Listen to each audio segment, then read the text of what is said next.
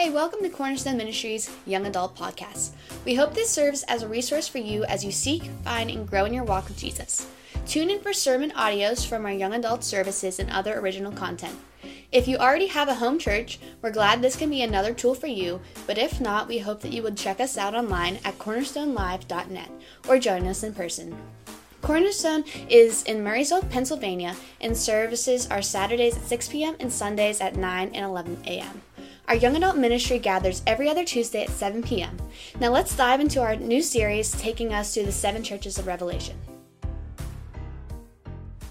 Father, I praise you. I thank you so much for the fact that not only have you blessed us in tangible ways as far as having a physical building to meet and to worship, but you've blessed us with opportunities to have spaces like this on our property to gather together and kind of mix things up a little bit. I ask that as we dig into the Word, as we dig into sometimes what is a really confusing book of the Bible, that you would give us some clarity and some direction and help us to see what you would have for us. I ask that we would see you and your truth, not me and my opinion, as we dig into Revelation. And we just praise things in Jesus' name. Amen. So guys, we just finished our series on relational truths. Don't get it twisted. And diving into this series, going through the 7 churches in Revelation, has anybody tried to study Revelation? Like one of you, 2 of you. How many of you are just utterly confused by Revelation? Okay, more so. And then I'm going to guess a lot of you are just like, I'm not even going to try. I'm not going to guess. I've never touched it. But guys, I do want to give you some background on Revelation to understand, because ultimately, when you actually look at the book of Revelation, depending on how, there are potentially like 21 different ways to interpret Revelation. But the letters to the 7 churches in the first couple of chapters are pretty clear and straightforward, and we're going to kind of dig into that a little bit. So let me give you a little bit of overview. Revelation, written by John the disciple whom Jesus loved. He was the author of the Gospel of John, 1st, 2nd, and 3rd John. And he's writing this from exile. He's the only disciple not to die for the faith, not to be martyred. So he's writing this from exile, and he has this vision from the Lord. And it's written around 95 AD. But guys, here's something to keep in mind. Like, I know in media, we attribute the word apocalypse to like end times. But the word apocalypse actually comes from a Jewish form of literature, which is what Revelation is. And the Greek word apokalus, this type of literature, it's filled with symbolic dreams and visions. And what it actually means is an unveiling or uncovering. Because it even says in Revelation 1 verse 3, "Blessed is the one who reads aloud the words of this prophecy." And what Revelation ultimately is the drawing to a conclusion, a fulfillment of all of the prophecies of Scripture. So when we look at Revelation and we try and figure out, hey, are these future events? Are these things that have already happened? Are these things that are ongoing? That's why some of this can get so confusing. Because there's actually multiple different views on whether or not Revelation has already happened, whether or not it's going to happen in the future.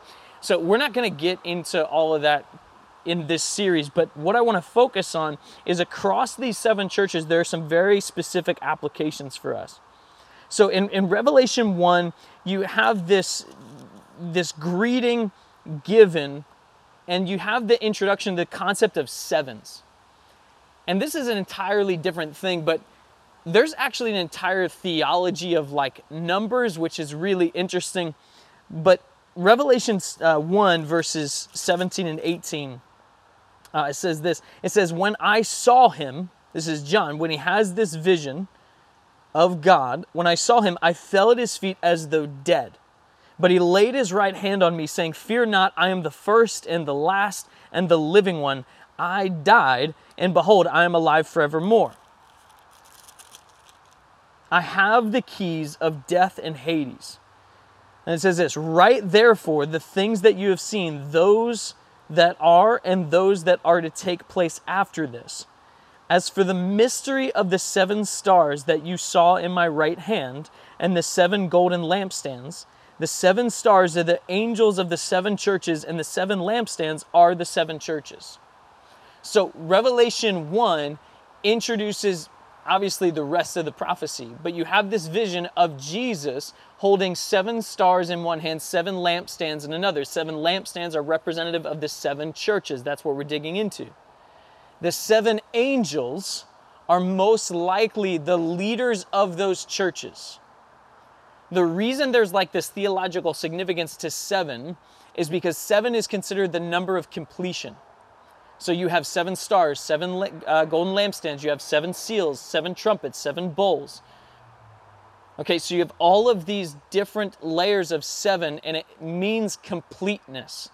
And if you actually look into this like theology of numbers, 3 is the number of perfection, 7 is the number of completeness.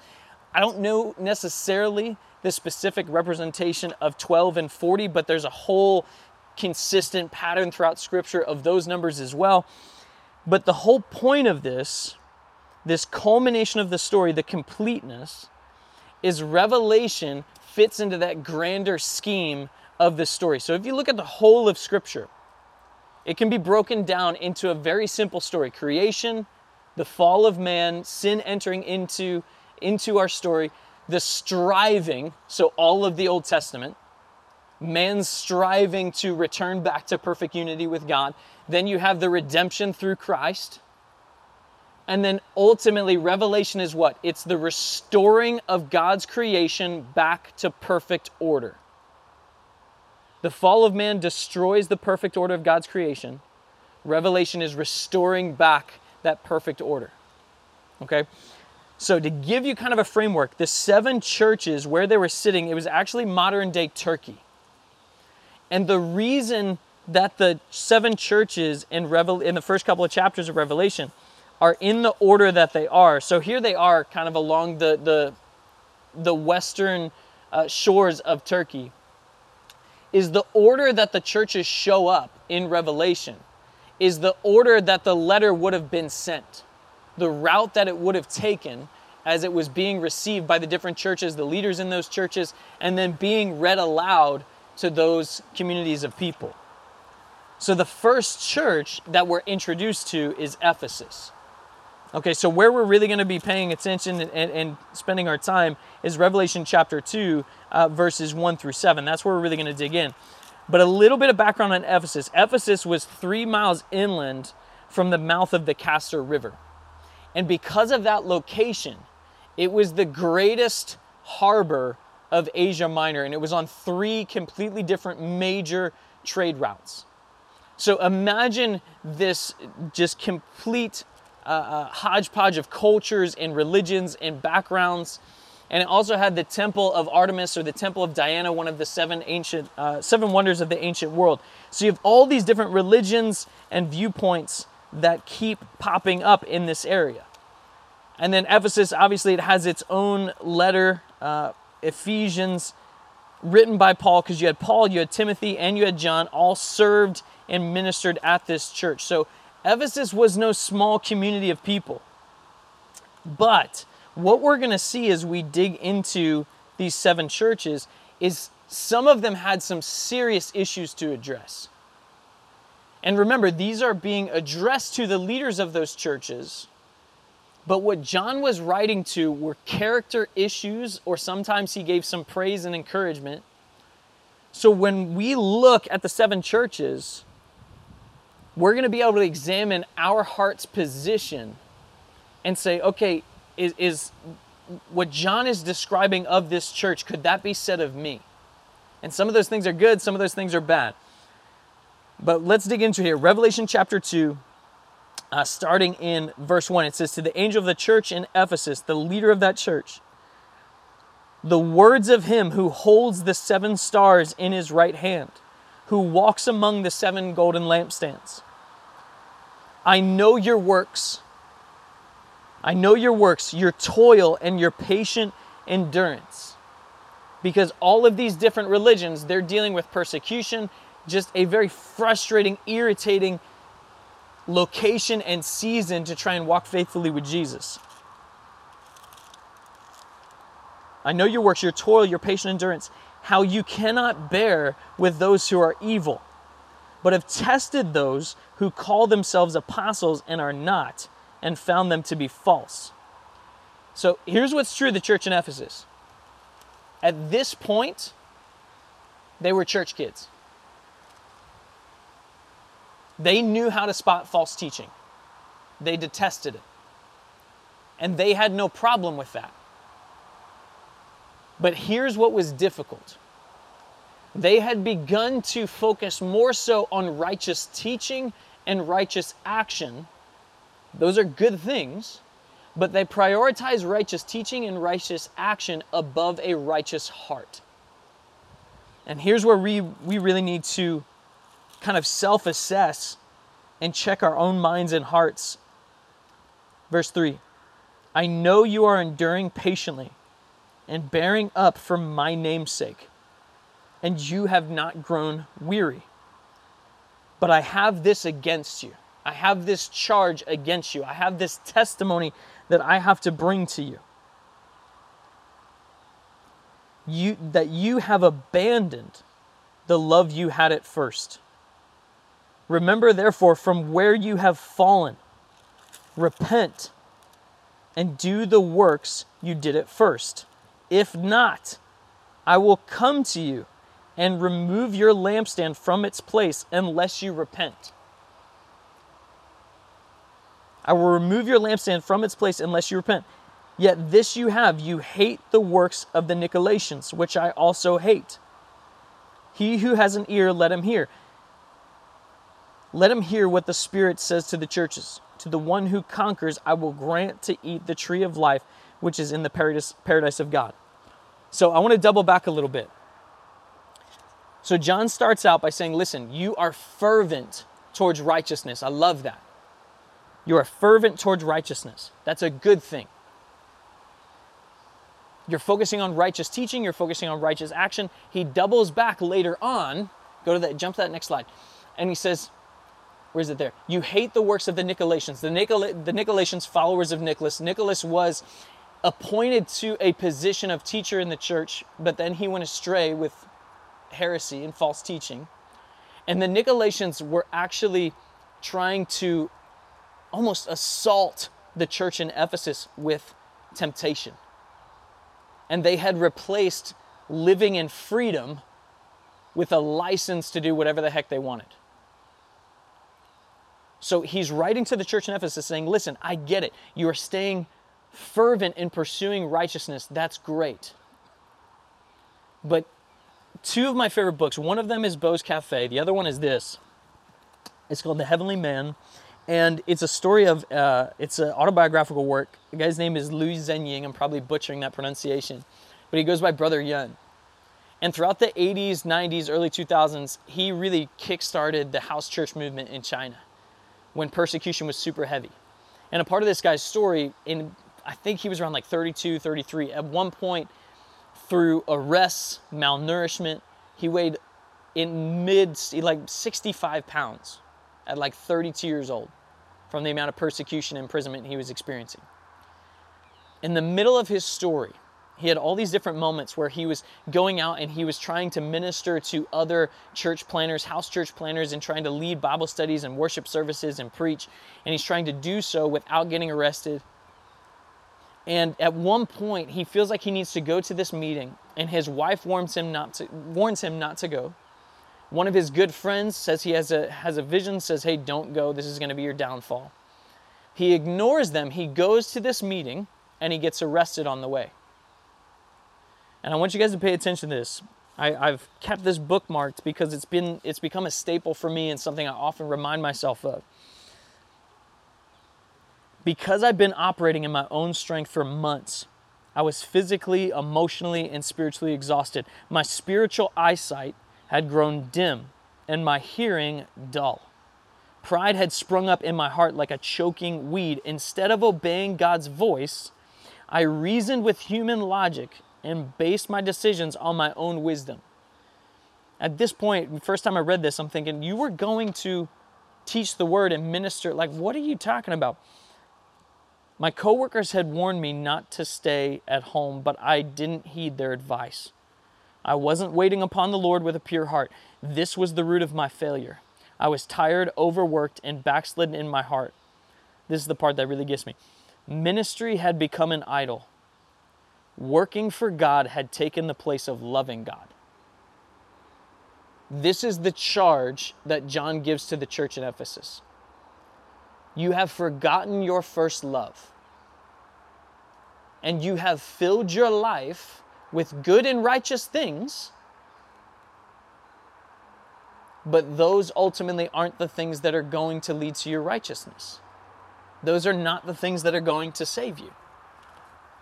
So when John gives this charge, listen to this again. I know you are enduring, this is verse 3, I know you are enduring patiently and bearing up for my name's sake. You are dealing with persecution coming from the Romans, coming from the Greeks. You are waiting patiently for the return of the Lord. That's great. You are doing great things. And this is where you start to read into this a little bit. Okay, we're not changing the text, but we're starting to figure out, okay, what does this mean for me? Have I been filling my life up with great things? I'm studying 3 chapters a day. I'm praying for 10, 15 minutes in the morning, praying for some more time at night. I'm serving during one service. I'm attending another service. Those are all fantastic things.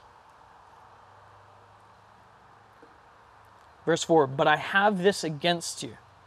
You have abandoned the love you had at first. Remember, therefore, from where you have fallen, repent, and do the works you did at first. And it's interesting because John, I want to say 1 John, and I wasn't necessarily planning on talking about this. I love when the Holy Spirit shows up, but I wish he would prepare me a little more. At this point during the sermon, I wasn't able to recall a particular passage, but I knew it was in 1 John, and I wanted to give it to you now. 1 John 1, verses 8 through 10. If we say we have no sin, we deceive ourselves, and the truth is not in us. If we confess our sins, he is faithful and just to forgive us our sins and to cleanse us from all unrighteousness. If we say we have no sin, we make him a liar, and his word is not in us. 1 John. All right, I'm going to say this, and hopefully one of you guys got it. But John in 1 John, he says this, if anyone says he does not sin, he is a liar.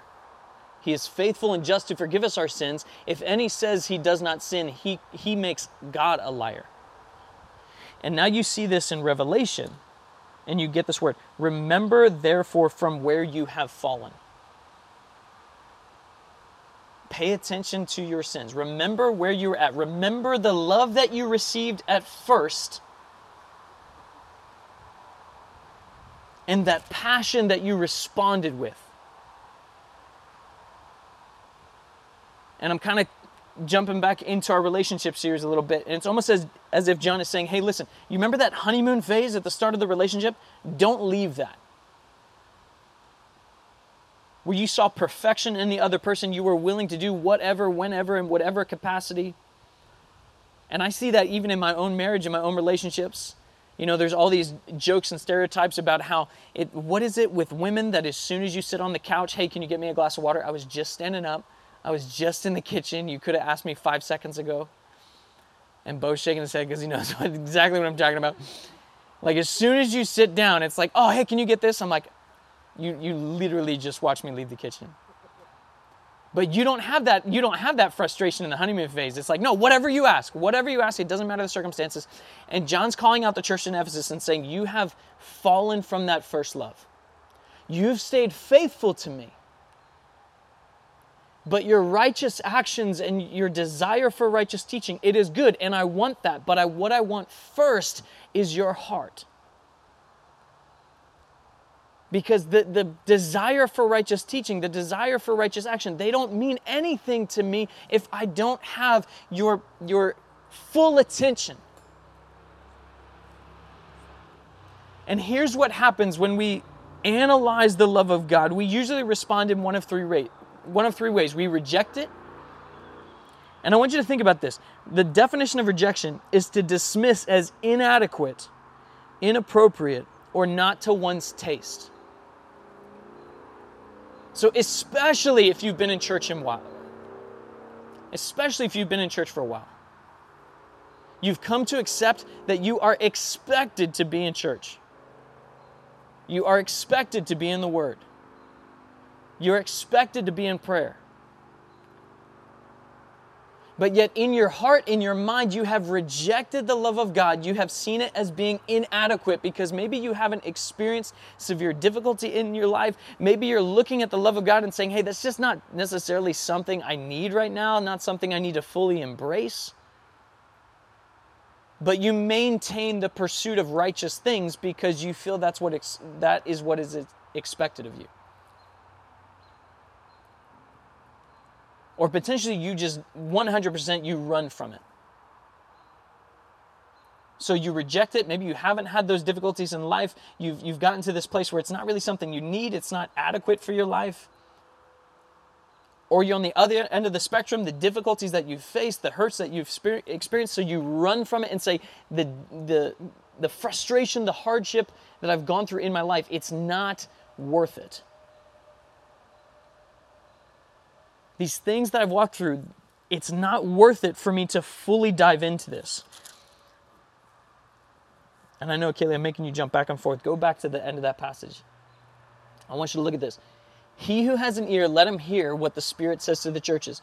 To the one who conquers, there's a massive theme throughout all of Revelation.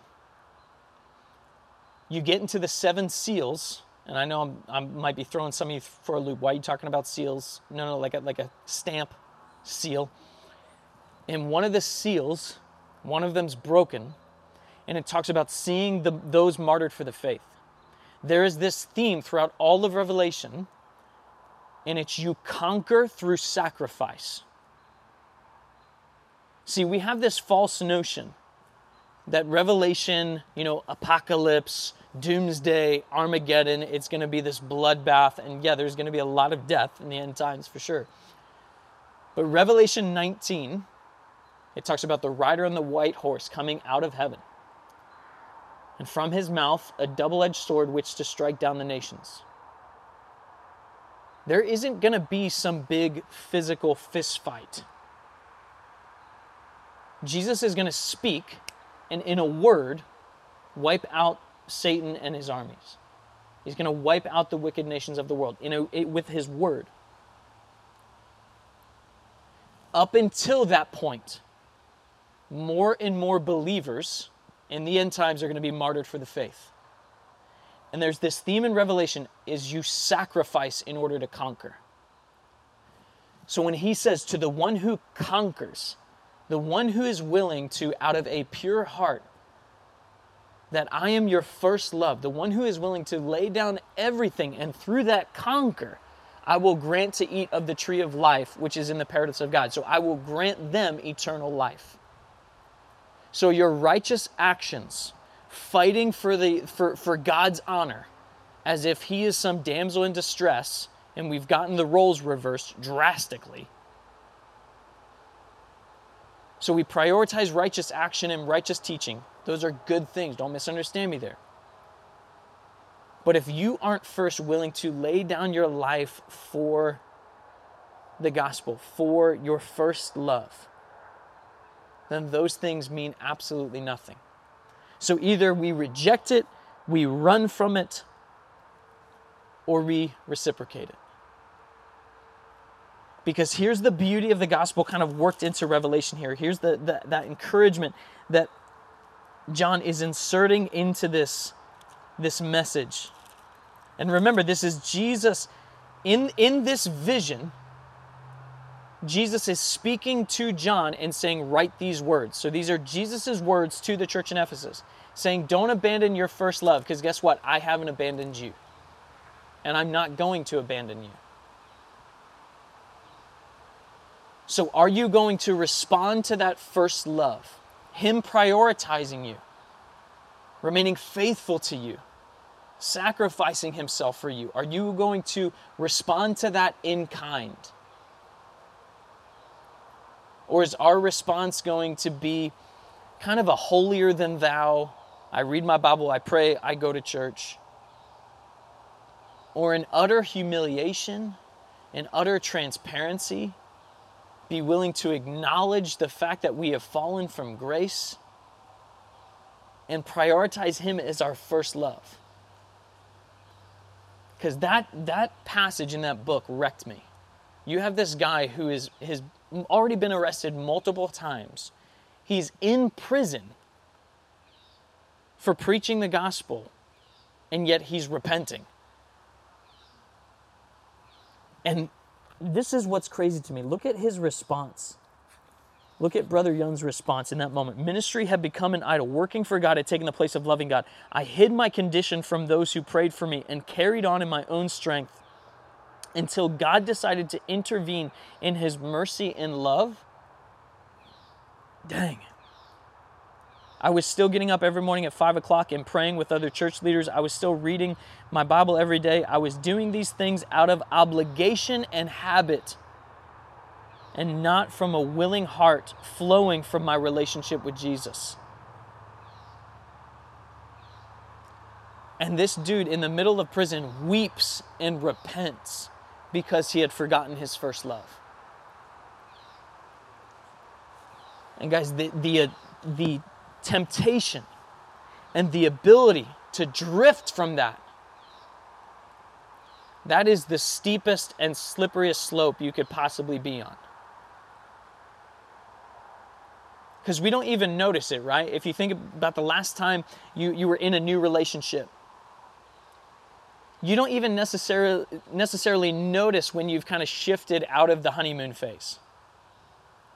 It just kind of sneaks up on you. And if you've been around church for a while, you don't even really start to notice these little subtle moments where you're starting to compare your righteousness to somebody else's righteousness. These little subtle moments where you don't even realize, like, oh, they don't have that verse memorized. I got that one down pat. Like, oh, what? You're not serving at Vertical Camp this year? Like, oh man, so you have to step back from serving because you have to work a second job? And these little moments where we draw in comparison, these little moments where we start to elevate our own righteousness, and we forget our first love. So John calls out Ephesus and he says, listen, your passion, your desire for righteousness is great. But what the Lord wants first and foremost is your heart and your commitment to that first love.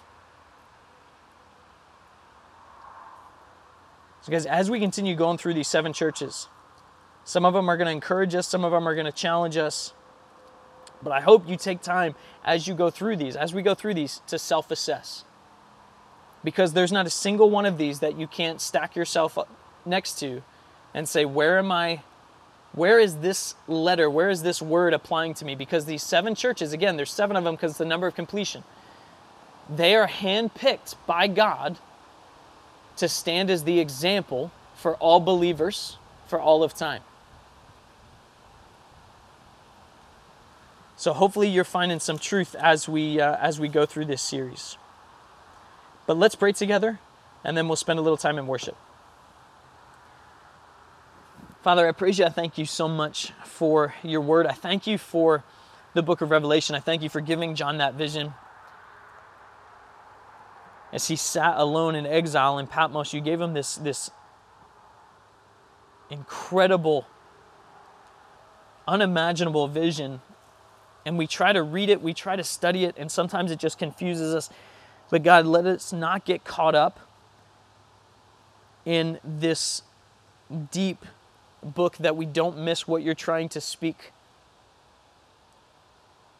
through it to us. And you've used the church in Ephesus in so many ways, and you're trying to speak through their example and reach out to us and call us to prioritize you, to prioritize a deep, deep love for you, not just righteous action.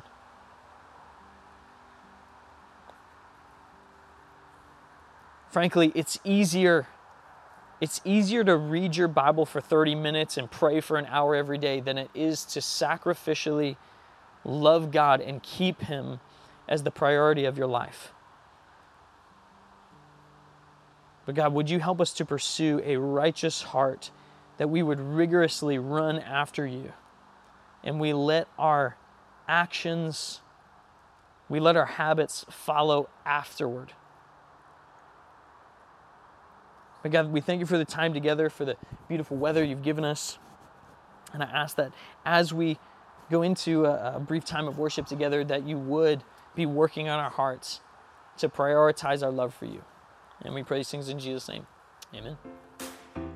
We hope you have enjoyed this message. For more information on the Young Adult Ministry, follow us on Instagram, or you can email youngadults@cornerstonelive.net.